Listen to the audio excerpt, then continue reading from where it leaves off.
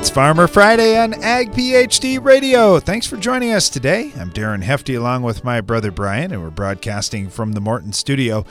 And on Farmer Fridays, we take your calls and questions all throughout the show. It's 844-44-AG-PhD if you have a question, or you can email us, radio@agphd.com. As we get started here today, I just want to say it's a little different winter, or actually a lot different winter than last year. On our farm, no snow left. We could actually drive out in any field we wanted to today, if we wanted to. And I guess the reason why I bring this up is we only have 3 weeks to go until March. So I get that, hey, it's the middle of the winter, it's February and everything else, but spring, in my book, starts March 1. I know technically it doesn't start March 1, but in my book, spring always starts March 1. It's 3 weeks from now. So I just really encourage you to take a look at what can you do to get ready to go in March. We spray a lot of times in March. Sometimes we're able to do some tillage. Sometimes we're able to put some small grains in. So we could be going here and not all that long. And depending on where you're at, you might be in the same boat as us. So I just encourage you to think about that, number one. Number two, with the dicamba ruling that came out about 3 days ago, it's very possible that you will not be able to spray dicamba post-emerge in dicamba-tolerant soybeans or dicamba-tolerant cotton. That could mean a shift in herbicides. So just think about it logically for just a second. Let's say it's Extend Flex in soybeans. Okay, well, if you can't spray dicamba, what are you going to spray? Liberty. So if 30 million acres of soybeans switch from dicamba to Liberty, what possibly could happen to supply and price? So we've had a lot of farmers we've been talking to the last few days that have been buying Liberty and buying a number of different things because of this potential change. So it's easy to cancel stuff out later, but I'm just saying, if the price goes up or the supply sells out or whatever, then you might be in a little bit of trouble. So just something for you to be thinking about there because of that whole dicamba ruling. All right, let's get to the Ag PhD mailbag. It's the mailbag! All right. Had a number of questions from our soybean workshop that we hadn't gotten to. This one comes from there. Brian asks, copper levels. You talked about copper levels, 5 parts per million or more, something Neil Kinsey had said about not seeing SDS in those areas of fields. Have you noticed anything different with brown stem rot, with any certain nutrient, or what are your feelings on that? Haven't noticed any specific nutrient, but I would just say this. Copper is kind of considered the disease nutrient, so if you are short on copper, you're just flat out more likely to have disease issues. But I could make that case for almost any nutrient that there is. So I hate to say it, but you really want to look at all your major, secondary, and micronutrients and just make sure you have fairly good levels, so then you have less likelihood to get any disease. Now with brown stem rot, there are some varieties that are brown stem rot resistant, brown stem rot tolerant, so you could look at that. The other thing is we see more brown stem rot typically when we have beans on beans. So if you're in a rotation, you're less likely to see it. Still could happen, but you're less likely. So those are kind of the things I would look at. Okay, thanks for the question. This one comes from Thomas. He said, will broadcasting P&K in no-till eventually work itself into the profile? Sure. Might take a few decades, but it'll get there. So with phosphorus, barely moves in soil. It barely moves in soil. So I don't love it if we're going to just lay it on the soil surface for no-till. It is going to sit there for a really, really, really long time.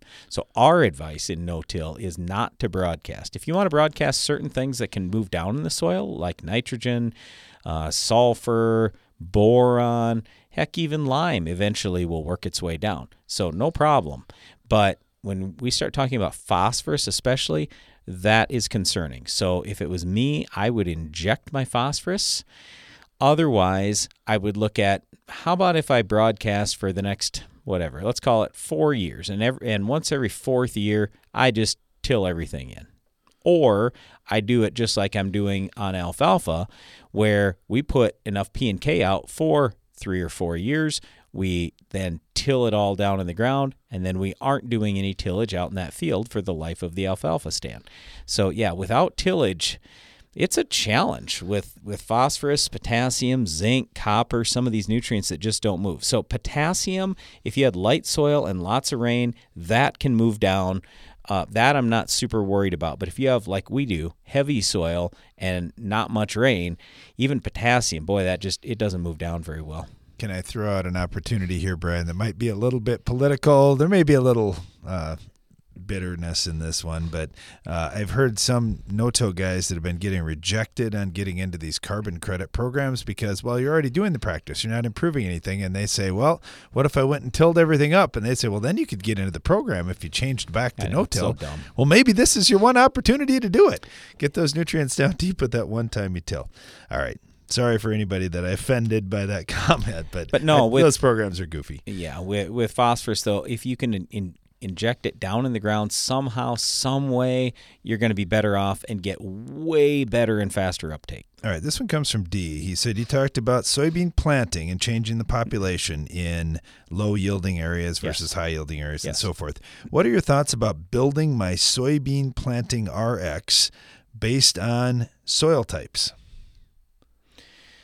Yeah, that can certainly be done.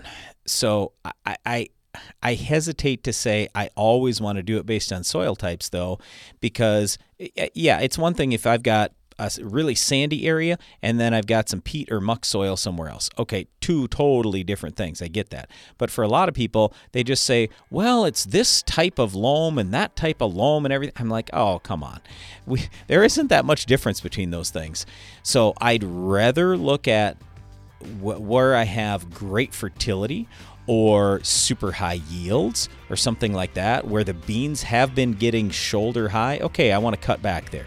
If the beans have been knee high, I want to bump that population. If I've got light soil, if I've got low fertility, I got problems, I got a weedy area in the field, I want to bump my planting population and make the plants taller, get better crop canopy. Stay tuned, be right back.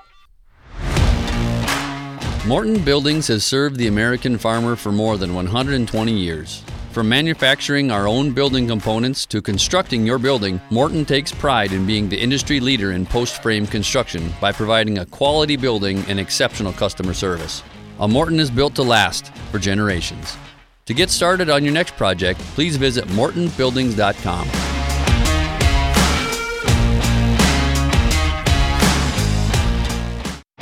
My mom's got a new Case IH tractor and it can do it all.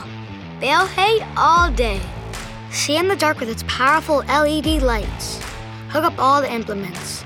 Shift like a race car, steer with ease. And it can also cool my juice box. Yeah, her Case IH tractor can do everything she needs it to. Looking for a tractor that can do it all? Check out caseih.com.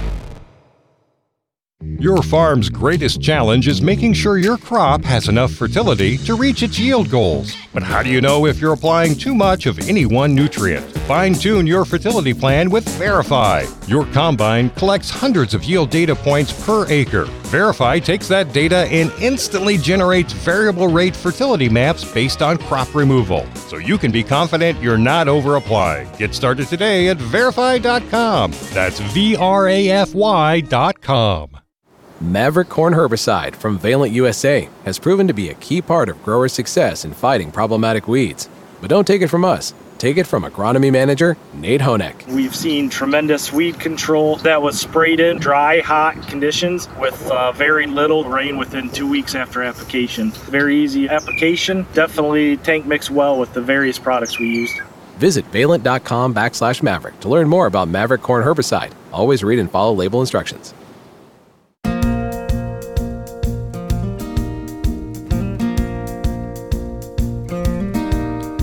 Welcome back to Ag PhD Radio. Brian Hefty here along with my brother Darren. We are live in the Morton studio today on a Farmer Friday. If you'd like to call into the show, the number is 844-44-AG-PHD. You could also send us an email, radio@agphd.com, or send us a note on X, Ag PhD Media, Darren Hefty, or Brian Hefty. All right, let's jump back to the Ag PhD mailbag. Darren, what's next? All right. Get one on soybean gall midge. This comes from BC, who said, is there a certain GDU time frame that gall midge flies will show up that we should be treating field borders with insecticide? Hey, you know what? That is a great question. And University of Nebraska has a website, soybeangallmidge.org, and you can sign up there and get alerts, and they're tracking flights of the flies. Normally, it's the last part of May, first part of June when they really get going. So you think about soybeans. Let's just say you planted soybeans the 1st of May, for example. You've got pretty small beans out there yet on the 1st of June, and that's about the timing that you're trying to get it. So I would recommend signing up for those alerts that come from their website. That would be the best bet. I'm sure that you could probably track that to how many GDUs there have been. In fact, I think last year the flights were a little earlier because we had some heat earlier in the season. But that would be the best guide I'd have. Yeah, and what they say is it's usually V2, V3, somewhere in soybeans. That's the earliest that the gall midge will lay any eggs into your stem. They want the stem to be growing just a little bit more. It starts to crack, starts to open up a little bit as that plant grows. So there's more likelihood after V2 and V3. The other concern we have for you, if you're going to be trying this, is there aren't really any great rescue options at this point. It'd be one thing if it's like soybean aphids. Oh, okay, we'll just go spray when we see enough bugs. No big deal. They don't leave the field. In this case, it's a fly that comes in, lays eggs, and leaves the field. So that's a real challenge. You can, however, put Thimet on at planting time. You can go out and hill your soybeans. So in other words, you cultivate and put dirt up on the soybeans. So those are methods that have been working to some degree. So I would encourage you at least take a look at that on some of your acres. The other thing is it's typically just the end rows in fields, usually where it borders a soybean field from last year. So if you had soybeans last year and you're going to rotate to a soybean field right across the fence this year, that's where you're most likely to see that gall midge. So that's where you would want to be scouting. But again, even if you scout and you see, oh, hey, I got these flies coming in or something, you'd have to move quick. And even then, I don't know that you're going to have great success. So some people have claimed that they've sprayed bifenthrin a couple of times. It's worked okay, but it's pretty hit and miss. All right, Phil asks, do you guys know if the Contans biological fungus will also feed on the sclerotia that we get in canola? And you know, that's an interesting question, Phil, because it's not just labeled for soybeans. Contans is OMRI listed, and it's labeled for a wide host of crops. And it's labeled for Sclerotinia sclerosum, which I believe is what you've got in canola. But you can double check that. And it's also labeled for Sclerotinia minor. So they're just a variety of species. It's going to go after that Sclerotia family, and it's going to work in a bunch of different crops. So yeah, you can check the label out. Just search for Contans WG label, and you'll find that online. And yeah, like I say, there's just it does more than just soybean white mold. And I believe that would help you for your crop as well. All right, speaking of white mold, I had a few questions here. Gordon asks, what are your thoughts on the fungicide Propulse for control of white mold? We've personally never used it, but the company that's taking our dry beans speaks relatively highly of it for white mold control. They've actually seen improved yields with this fungicide even when they didn't have white mold and other diseases. So what do you guys think, and what's your experience with Propulse? Okay, so what Propulse is it's Proline and Luna Privilege. So it's an SDHI together with the Triazole Proline. Is it phenomenal on white mold? No. Is it good? Yes. Is it good on a lot of diseases? Absolutely it is. We love Proline. It's one of the best triazoles ever invented. And Luna, pretty good in terms of an SDHI as well. So, yep. You could certainly run with something like that. I would just say there are a lot of these combinations now where there's a triazole together with an SDHI. We like them. it works out very well just because you're after so many different diseases. You want different modes of action, so you have multiple effective modes of action. And so, yeah, I'm all for trying that if you want to go that direction. All right, Brad had a similar question. Brad's from Iowa. He said, what are your thoughts and experience with products like Preaxor and Proline applied in furrow? Would either of those help me at all with white mold later in the season? Doubtful. No, I mean, it's possible that it could help, but I'm not really counting on that. And the reason why is because when you talk Preaxor and Proline, well, they are really good products. They're not going to last in the plant forever. And you think about when, like on our farm, for example, we're planting our soybeans the last week of April. Then we're spraying at R1, which is around, let's call it late June, something like that. So we're 2 months later. 2 months. And when these products aren't very systemic to begin with, and then you figure, oh, it's going to be 2 months from now? Yeah, it's just, I'm not going to spend my money that way. Plus, you'd have a lot of dollars invested there. So take those same dollars and spray at R1, and you're going to be a lot happier.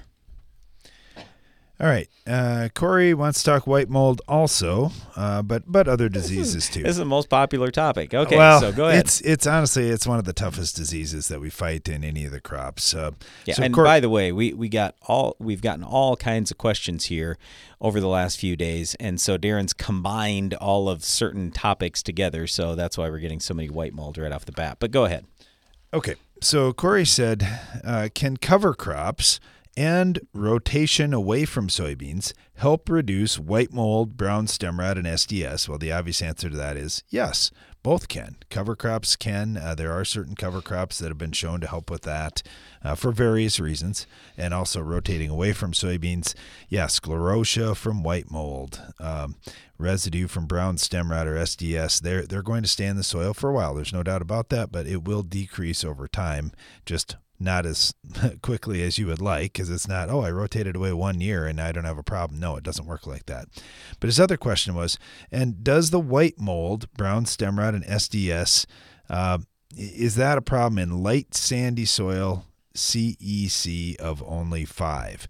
White mold it starts out as a mushroom, and for that mushroom to grow, it's going to need a little shade and it's going to need plentiful moisture. If you said a CEC of 5 and I'm irrigating every week, yeah, you could probably still have white mold there. If you said, no, I'm dry, it's still less likely. Yeah, it's much less likely if you're dry. With sudden death syndrome, that likes a lot of times heavy, compacted, wet soils, so less likely in that light soil. Yep. And then brown stem rot, you could still have some brown stem rot out there, I would think. Yes. But, yep. Oh, and by the way, let's go back to Darren mentioned cover crops. Rye, oats, and brassica have been shown to reduce SDS.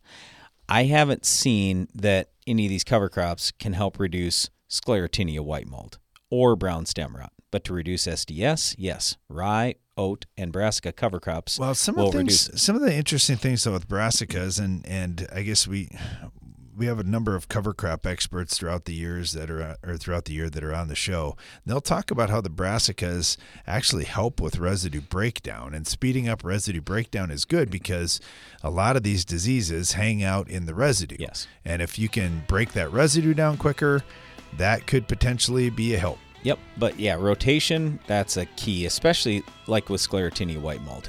And even if you go, let's say 2 years corn and you go back to soybeans or any crop susceptible to white mold, you might still have a problem. But I'll tell you what, we've done it where we've gone 3, 5, 7 years away from soybeans, and that pretty much eliminates most of our white mold worries. We're going to get back to more of your questions right after this.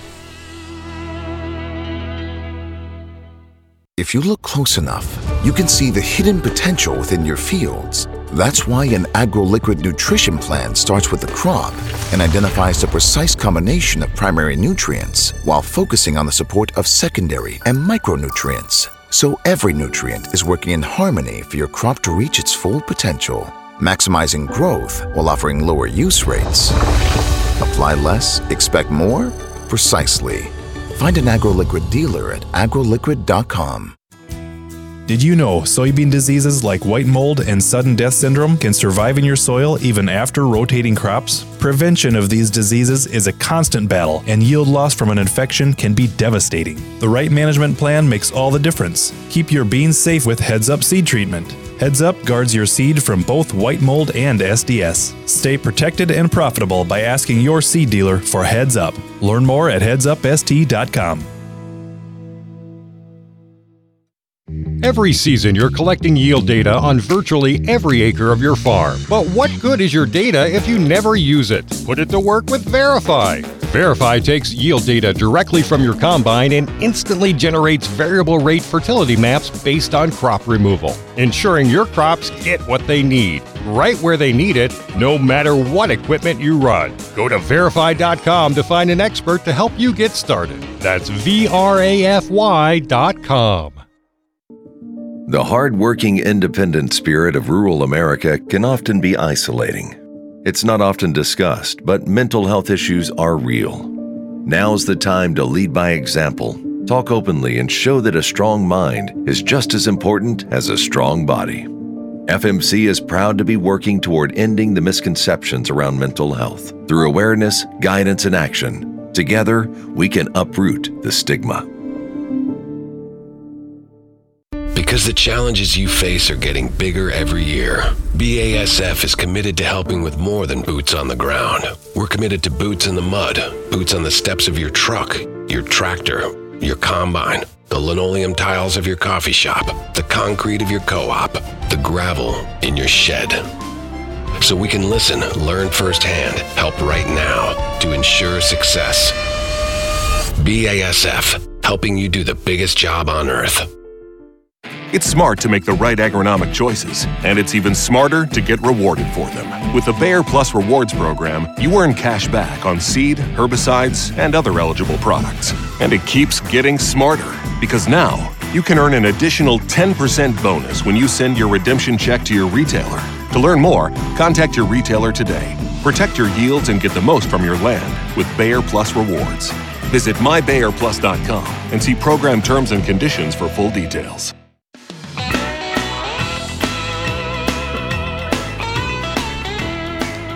Thanks for listening today to Ag PhD Radio. I'm Brian Hefty, along with my brother Darren. We are live in the Morton studio. Today, it's Farmer Friday.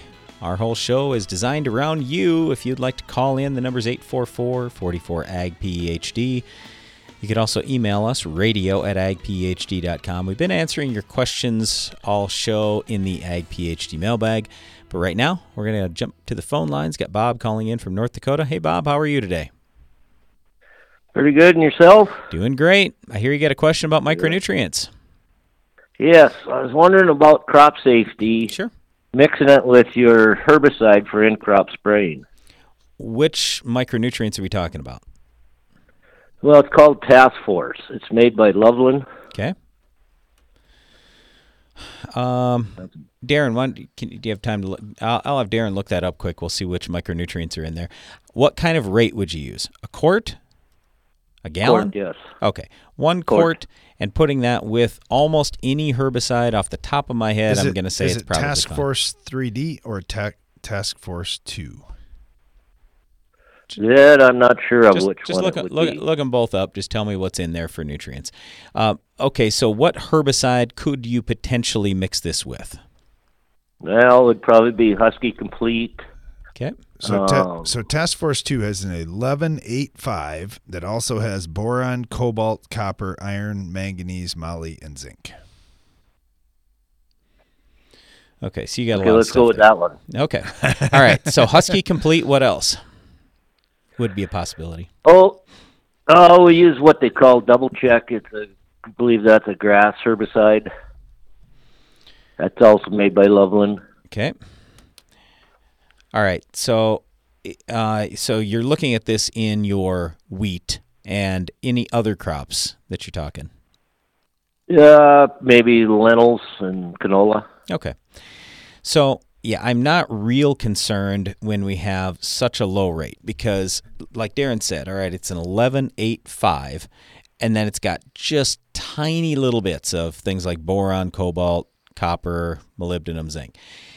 If, let's say, we were going with a high dose of something, then absolutely I'm concerned. And Husky Complete already, just Husky in general, it can give you a fair amount of leaf burn. And here's when it's most likely to happen.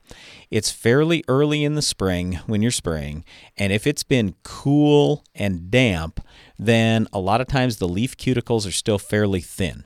Husky has some oils in it that will give you some extra leaf burn in those kind of situations. Now, if it's been hot and dry, the leaf cuticle will usually be a little thicker. You'll see a little less leaf burn, and then it's not as big a deal when you throw a fertilizer in or a fungicide or something like that.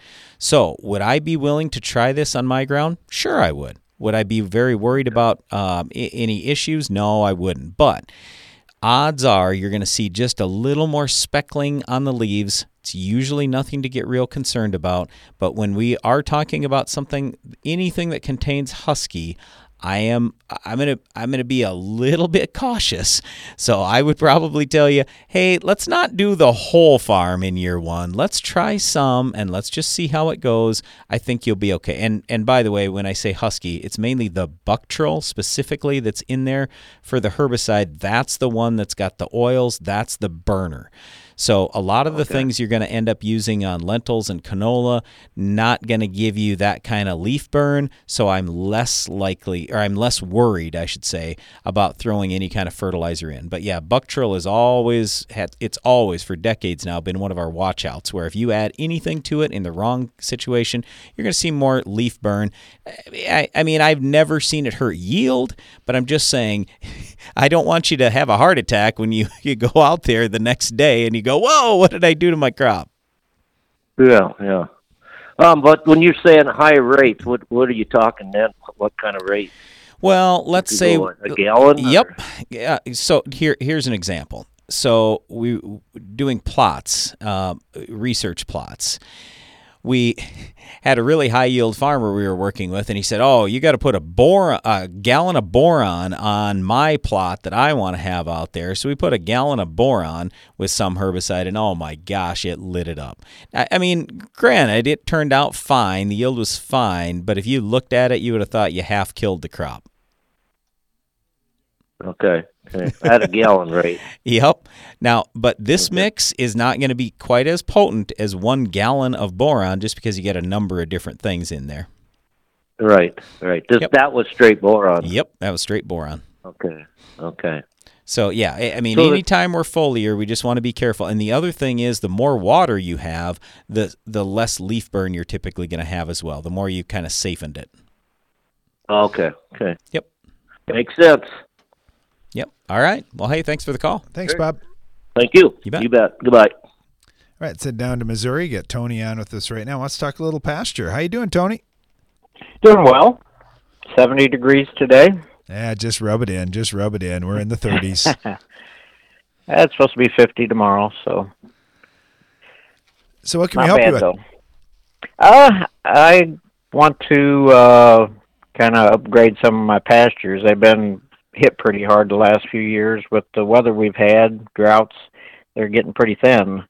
Wanted to no-till some wheat, some rye, some grass, some legumes, and fertilize them pretty heavy with some DAP and potash, some buildup. Wanted to know, would it be better to fertilize and then no-till the seed to work the fertilizer in a little bit? You answered my question a little bit a while ago, that the potash and phosphorus especially. Phosphate, it won't move. Right. Yep, that's right. So it's a shame they don't make a soil warrior for pasture. Yeah. So, I'm with you. Yeah, it's a real challenge when you have low fertility out there. What are you going to do if you want to no-till? So if I was going to do it and I said, hey, there's just no other way I can do this, I can't inject it, nothing, I'd at least put it out there first, and then I would go seed it. So that's what I would do. Okay. I got a lot of manure to spread too. Can that hurt the seeding? I mean, when should that be done? Okay, how much manure are you thinking about putting on? Probably not like yous do, but maybe 10 ton to the acre. Okay, so still quite a bit. The big concern we always have with manure is the salt content. And salt can be really hard on seed and getting almost any crop established. So if I was going to put on, and I don't know what your nutrient content is in that manure or your salt content, so I am just going to ballpark this. But if I, just as a general statement, if I was putting on 2 or 3 tons, I think I'd feel pretty comfortable doing that in advance. If we start talking 10 tons, then I'm going, I might want to test that before I'm doing that in advance. Otherwise, I might end up just doing that later. So here's the other thing with phosphorus movement that we didn't talk about yet. If you get really high levels of phosphorus, then it can, to some degree, become water soluble. So, and this came up about a month ago on our show here. We were talking to a tree expert out in California, and I just asked him, hey, you're putting a bunch of phosphorus on. What do you do? Because obviously that's no-till. And he goes, oh, we get our concentration up above 250 parts per million, and then we find it starts to be a little bit leachable. Well, 250 parts per million is a very high level for most of us, but I mean that is one way around it. If you ever said, in any situation, I'm not talking about necessarily your pasture here, but in any situation, if you ever said, I've got to find a way to get this phosphorus in the ground, you just load it up and it'll start moving. That's everybody's option here in Missouri to fertilize their pasture is just top dress it every year. Yes, correct. So, the roots aren't as deep as the corn, I'm sure, but it seemed like where I see people, if you disturb that pasture a little bit, it just brings it to life. Yeah. It's same as someone moldboard plowing one time and then planting a crop. Yep. It just brings that earth to life. Or people aerating their lawn. So, no, I'm Right. with you. Yes, a little bit of that sometimes can be helpful. And that's also where we want to pay attention to things like drainage and having good calcium levels so we have a little bit more porous soil and we can get some air down in there as well.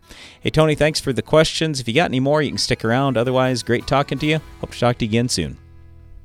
Are you ready for better efficiency, more productivity, higher yields? Then you're ready for John Deere Precision Technology, which starts with 3 core pieces. First, a G5 display gives fast views of your work and a window to future technology. A Starfire receiver gives you sub-inch repeatable accuracy without an RTK base station. And a JD-Link modem gives you a live view of your entire operation. Get precise and talk with your John Deere dealer or visit johndeere.com/basic.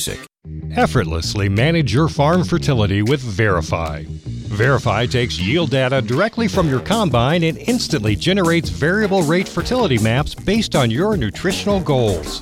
Whether it's building soil, balancing nutrition, or maintaining fertility. And with full integration with John Deere Operations Center, Verify can send recommendations directly to application equipment, no matter the color. Join Verify today at verify.com and keep your farm moving.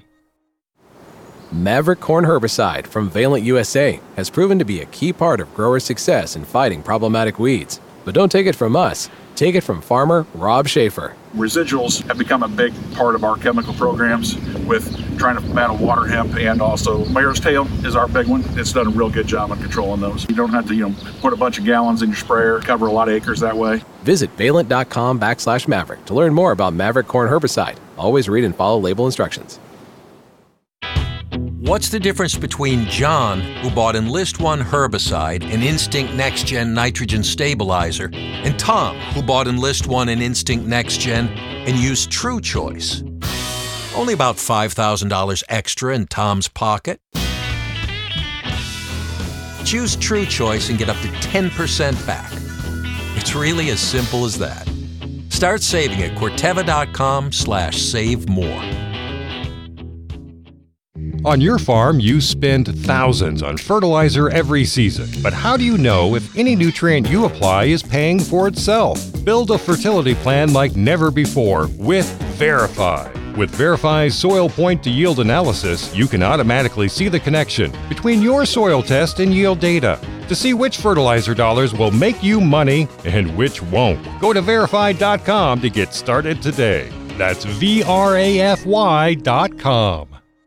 Control the toughest weeds with overlapping residuals. Lock in the longest-lasting control for your soybean fields. A pre-emergence application of an Authority brand herbicide plus a post-application of Anthem Max herbicide establishes the overlapping residual control key to safeguarding your soybean seasons. This pairing is a heavy-duty, economical strategy against Palmer amaranth, water hemp, kochia, and more. Visit your FMC retailer or lockin.ag.fmc.com today. Always read and follow all label directions.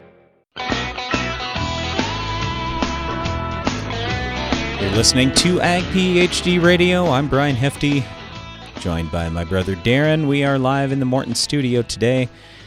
It's a Farmer Friday. If you want to call in, the number's 844-44-AG-PHD or email us radio@agphd.com. Darren, let's get back to the questions we've been getting in. What's next? All right, math question here, and this is on fertilizer. So right. I do think this one's useful for everybody. So if you're listening, math is always useful. Get for your pencil Darren, out and a piece of paper. I'll give you just a second to do that. And also, you can utilize your phone for a calculator if you get a smartphone or unless you're driving down the road, then please don't do that. Yeah, well, go ahead. All right, so this one comes from Murray, and he's in South Central Iowa. He said, all right, I'm going to throw you some numbers here first for my soil test. I have phosphorus at 46.8. My pH is 6.2. And I've got 3 micronutrients that I want to build up. So I've got boron, which is at 0.4 parts per million. Copper at 1.1 parts per million. And manganese at 8.3 parts per million. What are you expecting the per acre cost to fix those 3 levels? Now, a couple things here. First of all, Murray, at a 6.2 pH, it's a little on the low side, which is great. It's exactly where I'd want it. If I could have everything at a 6.2, I'd take that, other than my alfalfa ground. And manganese at 8.3. I'm curious what kind of test. And you don't mention, is it a Mehlich test? Is it a DTPA extraction method? I'm guessing it's a DTPA. And the reason I ask that, for everybody who doesn't talk soil tests every day like Brian and I do, it makes a difference the kind of acid they're using to extract the micronutrients. Some soak longer, and so they have higher numbers that they have. Some soak for a shorter period of time, so their numbers are lower, those kinds of things. Some are stronger acids, weaker, whatever. So in other words, it depends on the lab and who's pulling the test and the extraction method. But we have big reservations on whether your 8.3 manganese is real. Yeah. So I'll say this on the manganese. We'll talk about it like it is real, but we'll also suggest that you run a Mehlich 3 test if you haven't already. But let's talk about that boron. So at 0.4 parts per million, Brian, I would say what's a out CEC? of all the samples we get, he doesn't have the CEC either. Or calcium level. Right, okay. Right. There's more that we'd like to see, Murray. We'd like to see a complete analysis Did he here. say what he wanted to build to? No. But okay. But just for an example right. here, with a phosphorus at 46.8, let's just call it 45 for easy rounding here. Okay. So phosphorus at 45. So my boron at 0.4, I'd like to get it just up to 1 part per million, for example. Wait, what does the phosphorus have to do with the boron? Just a sec. You're going to see in a second. And then the copper at 1.1, we like that 30-to-1 ratio on the phosphorus to copper. Yeah. So we want about 1.5 parts per million. So we don't have to grow the copper too much. With the boron at 0.4 parts per million, you just multiply that times 2. You've got roughly 0.8 of a pound out there per acre. Well, we'd like to get to 1 part per million. That would be 2 pounds. So you need another 1.2 pounds per acre. So 1.2 pounds, if you buy dry granule boron, that's 15%. It's roughly 83 cents a pound. So multiply 1.2 times 83 cents and divide by 0.15, since it's 15% actual boron in the granules. That's $6.64 an acre. Not bad to get up to 1 part per million. Yeah, but we don't know what your calcium is. Right. So if your calcium was 2,000 and you say, hey, I've got heavy soil, I can hold the boron, we'd say you probably want to build up to 2 parts per million over time. That's why we can't fully answer that, but I'm just going to say if you're going for 1 part per million, it's about $7. Okay, then on the copper, to go from 1.1 parts per million up to 1.5. 1.5 is really low, but go ahead. Well, it's 30-to-1 on the phosphorus. Yeah, ballpark of 30 to 1 is what we tell guys, but 1.5 is really low. And are we going to stay at 45? What figure are we using here? When we're talking 30 to 1, that's Mehlich tests. So that's a P2 test. So is this a P1? That's my guess. I'm guessing he's got a P1 test there, and his P2 is probably 100. Okay. So I'm going to guess. Let's say we want to build the 3 then. Yes, Let's say we want to that's build the 3. my guess. But again, we're just guessing because we don't have the actual data. But even so, 1.5 parts per million of copper is really low on anybody's test. Well, that's fine. Let's just say that we're going to build the copper up to 3 parts per million. So how do you do that from 1.1? Well, you want to build 1.9 additional parts per million. Right. So you multiply parts per million times 2 because a soil test for 6 inches represents roughly 2 million pounds of soil. So that's 3.8 pounds of copper. And copper sulfate is 25.2% copper. So just multiply that times 0.252 and then divide by. And then you've got divide by 0.252. Oh, sorry. 3.8 divided by 0.252. As you can tell, Darren was a math major in college. And multiply it times $2.20 a pound for copper sulfate is roughly what you need. Okay, so let's do this again. Let's do this again. So very simply, you want to get to, if you want to get to 3, you started at 1.1. You need 1.9 more parts per million. Multiply times 2, that's 3.8 pounds. Okay, so we need 3.8 pounds. And with copper sulfate's roughly 25.2. So 3.8 divided by 0.252 is what? Darren? Oh, you're wanting me to do it. Okay, it's I thought you did it already. 15.08. 15. Okay, so 15.1 pounds of copper sulfate, and copper sulfate costs how much? $2.20. Okay. So grand total, what'd you spend? $33.17 an acre if you go all the way up to 3 parts per million, or if you're just going up to 1.5 parts per million, it's $7. Yeah. Keep in mind, you're removing roughly 1/10 of a pound of copper. So by putting out, by putting out 3.8 pounds, well, that's a lot of years of removal. So when's the last time somebody built copper up? Never on your farm. How long has it been farmed? 100 years. Okay, well, you've removed 10 pounds out.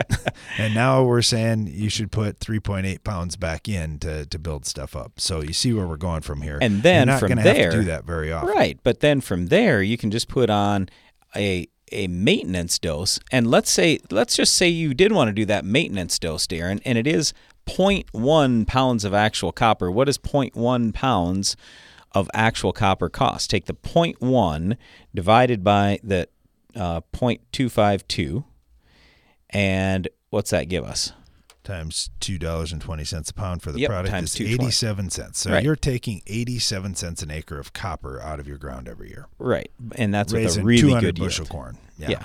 Yeah, with a good yield. So our point is, if you were to invest, let's say $33 in copper, I get it. That's a lot of money just in copper in a field, $33 an acre. But if from then on, all you have to do is spend 80 or 90 cents just to maintain it, well, that's no big deal. Yeah, and for the next 20 years, your crop's not going to run short.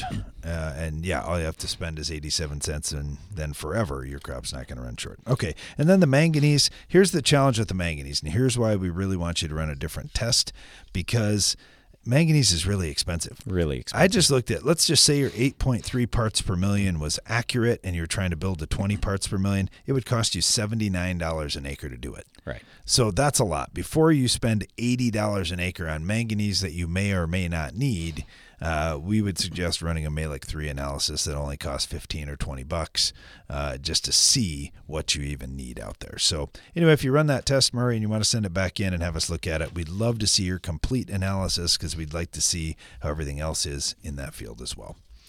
All right, get this one from Caleb down in Texas, first-generation farmer. And being a first-generation farmer, lots of questions come up.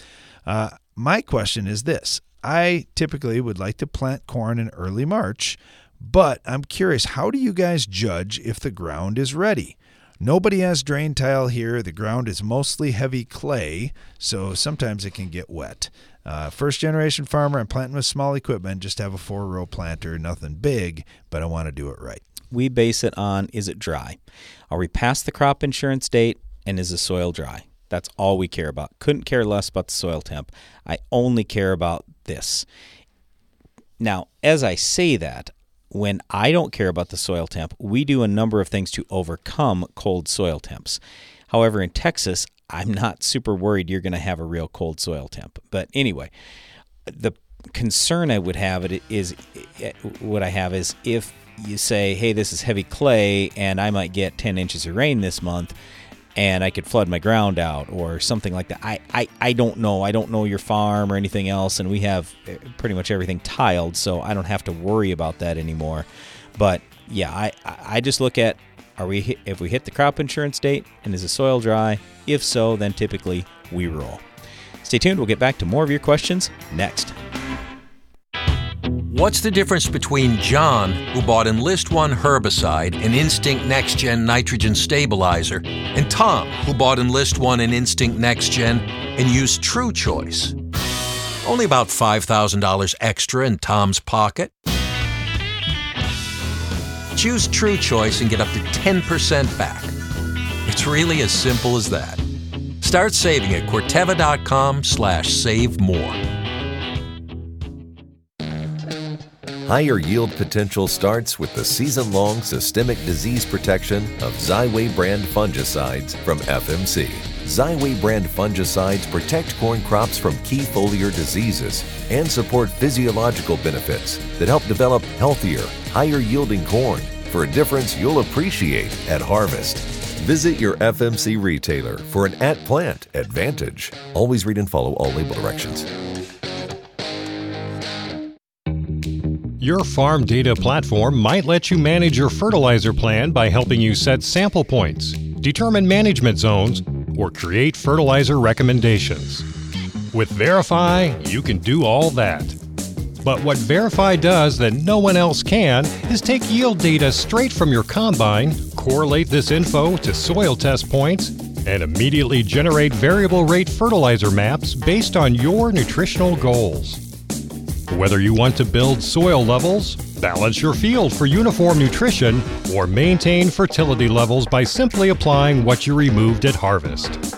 And with full integration with John Deere Operations Center, Verify can send recommendations directly to application equipment, no matter the color. Sign up for your Verify account today at Verify.com and keep your farm moving. That's VRAFY.com. For the smallest investment with the biggest impact on yield, upgrade your planter with Germinator closing wheels from Farm Shop MFG. To see how we stack up against the competition at a fraction of the cost, call us at 712-520-6051. Get more durability for less downtime with Soil Warrior strip tillage from Environmental Tillage Systems. Improve fertilizer efficiency and reduce passes and fuel usage. Now that's ROI. Learn more about ETS at soilwarrior.com. It's smart to make the right agronomic choices, and it's even smarter to get rewarded for them. With the Bayer Plus Rewards program, you earn cash back on seed, herbicides, and other eligible products. And it keeps getting smarter, because now you can earn an additional 10% bonus when you send your redemption check to your retailer. To learn more, contact your retailer today. Protect your yields and get the most from your land with Bayer Plus Rewards. Visit mybayerplus.com and see program terms and conditions for full details.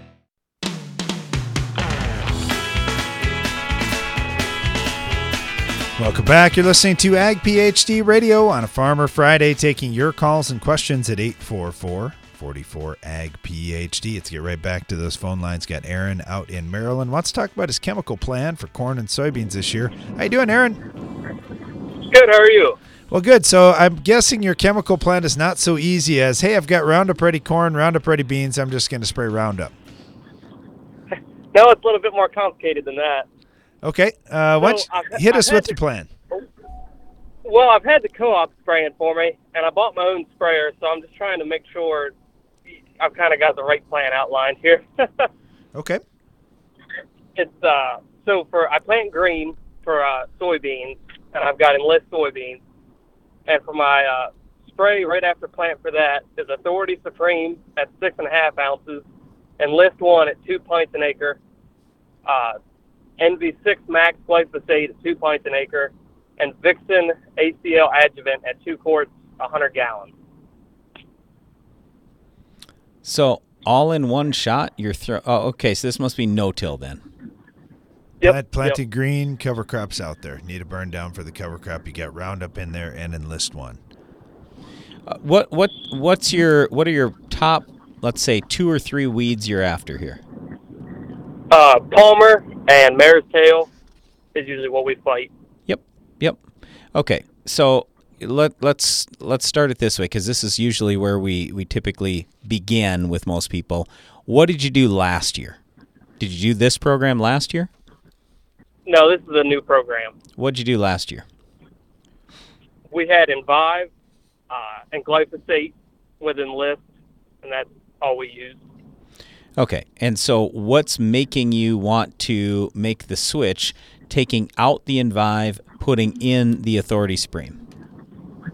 Price. Okay. Well, I'll put it this way. When we talk about Authority Supreme, that's going to be a real good one for a lot of weeds, especially on your Palmer, because you got a couple effective modes of action in there. So what Authority Supreme is it's Spartan or Authority, along with Zidua, the Group 15.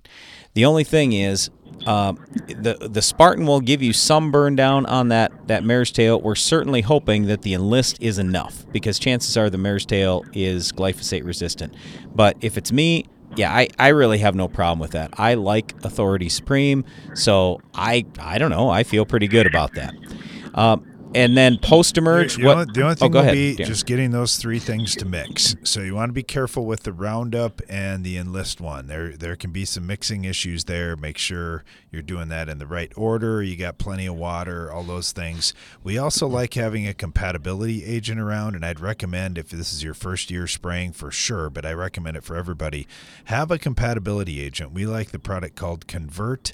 It's made by Precision Labs. It's been great. It also helps with tank clean out. And this is one of the things that you're going to find being your least favorite job when you're spraying is cleaning out the sprayer in between products, and having a compatibility agent in there keeps more of your active ingredients in solution and less of them sticking on the sides of your tank. How heavy or light is your soil? It's light. It runs from a 2 CEC to a 7 CEC. Okay, so metribuzin is out then. So that was really my only question, and what else could we possibly consider there? Okay, so let's move on. Did you want to talk about anything post, or do you want to move over to corn or whatever other crop? Yeah, I could hit you with my post plan too, if that's okay. Go ahead. I've got Anthem Max at 3.5 ounces. Yep. Glyphosate again at 1 quart an acre. Yep. Havoc LV6. That's a 2,4-D at 1 pint an acre. Glufosinate at 32 ounces an acre, and then another adjuvant. Okay, well, as far as LV6, you can't do that. Yeah, it has to be Enlist One. That's the only thing that's going to be labeled in Enlist Plus, crops. you're going to have more drift if you use something outside of Enlist choline. or free. I'm sorry, choline that was 2,4-D. my pre-emergent for corn. Oh, okay. That was, yep. Okay, so post-emerge for soybeans, what were you thinking there? Or don't you know yet? Yep, that was Avatar at 8 fluid ounces an acre. Okay. Envy Max at 1 quart an acre. Fever at 32 fluid ounces an acre.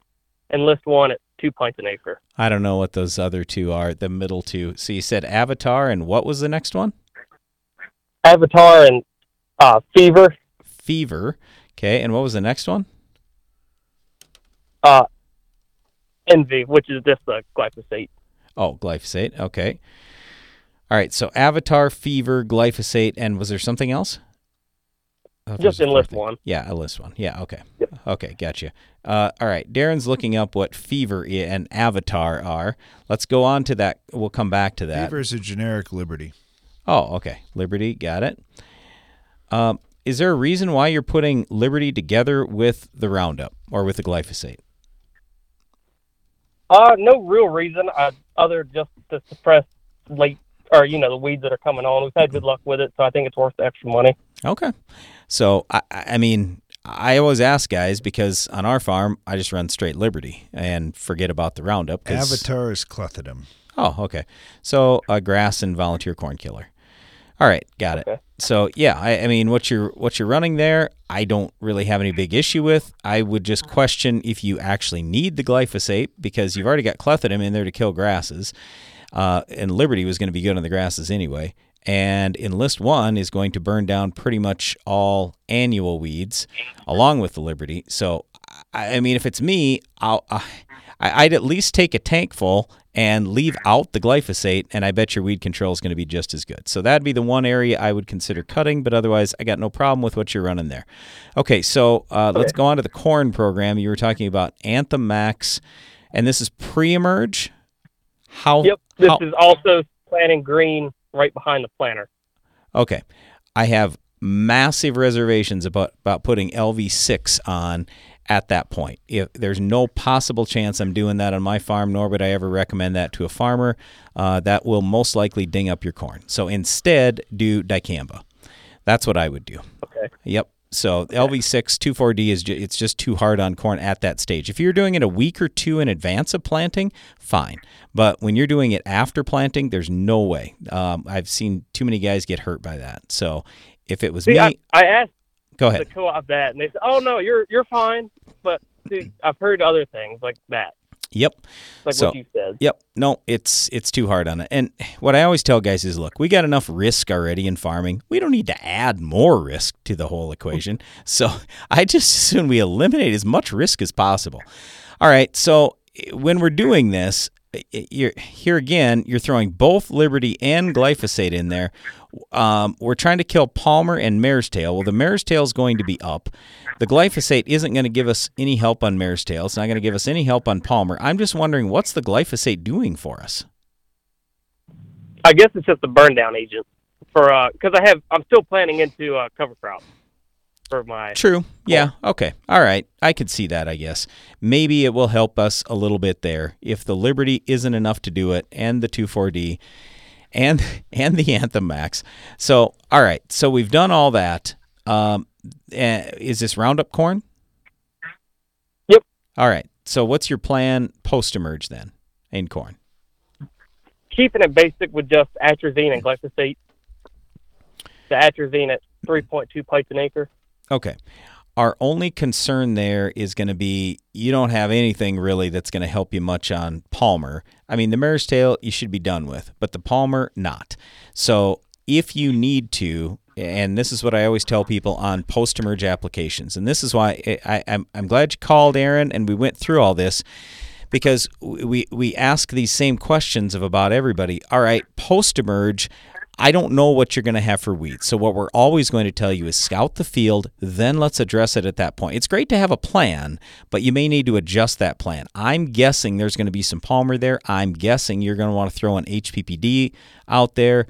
Maybe even status or something like that. Just depends on how bad your weed pressure is at that point and how many Roundup resistant weeds you have. So I'm great with starting with, hey, let's just say Roundup and atrazine. I'm guessing you're going to have to add something else. Okay. The other thing that I certainly appreciate it. Oh, yeah. Yep. The other thing I'll tell you just real quick, like with that Anthem Max that you got there, and the rate that you're running, it's a pretty low rate of Zidua, so it's not like it's going to hold grass forever. So a lot of times for us, we spike in a little bit more Group 15, whether that's Zidua or Harness or Pass, anything like that. So anyway, thanks for the call, Aaron. Really appreciate it, and hope you have a great year. Well, thanks to everybody who called in or sent in questions today. It's always fun digging through all the questions that there are going into the season. And thanks to you for listening. Be sure to join us again each weekday for more Ag PhD Radio.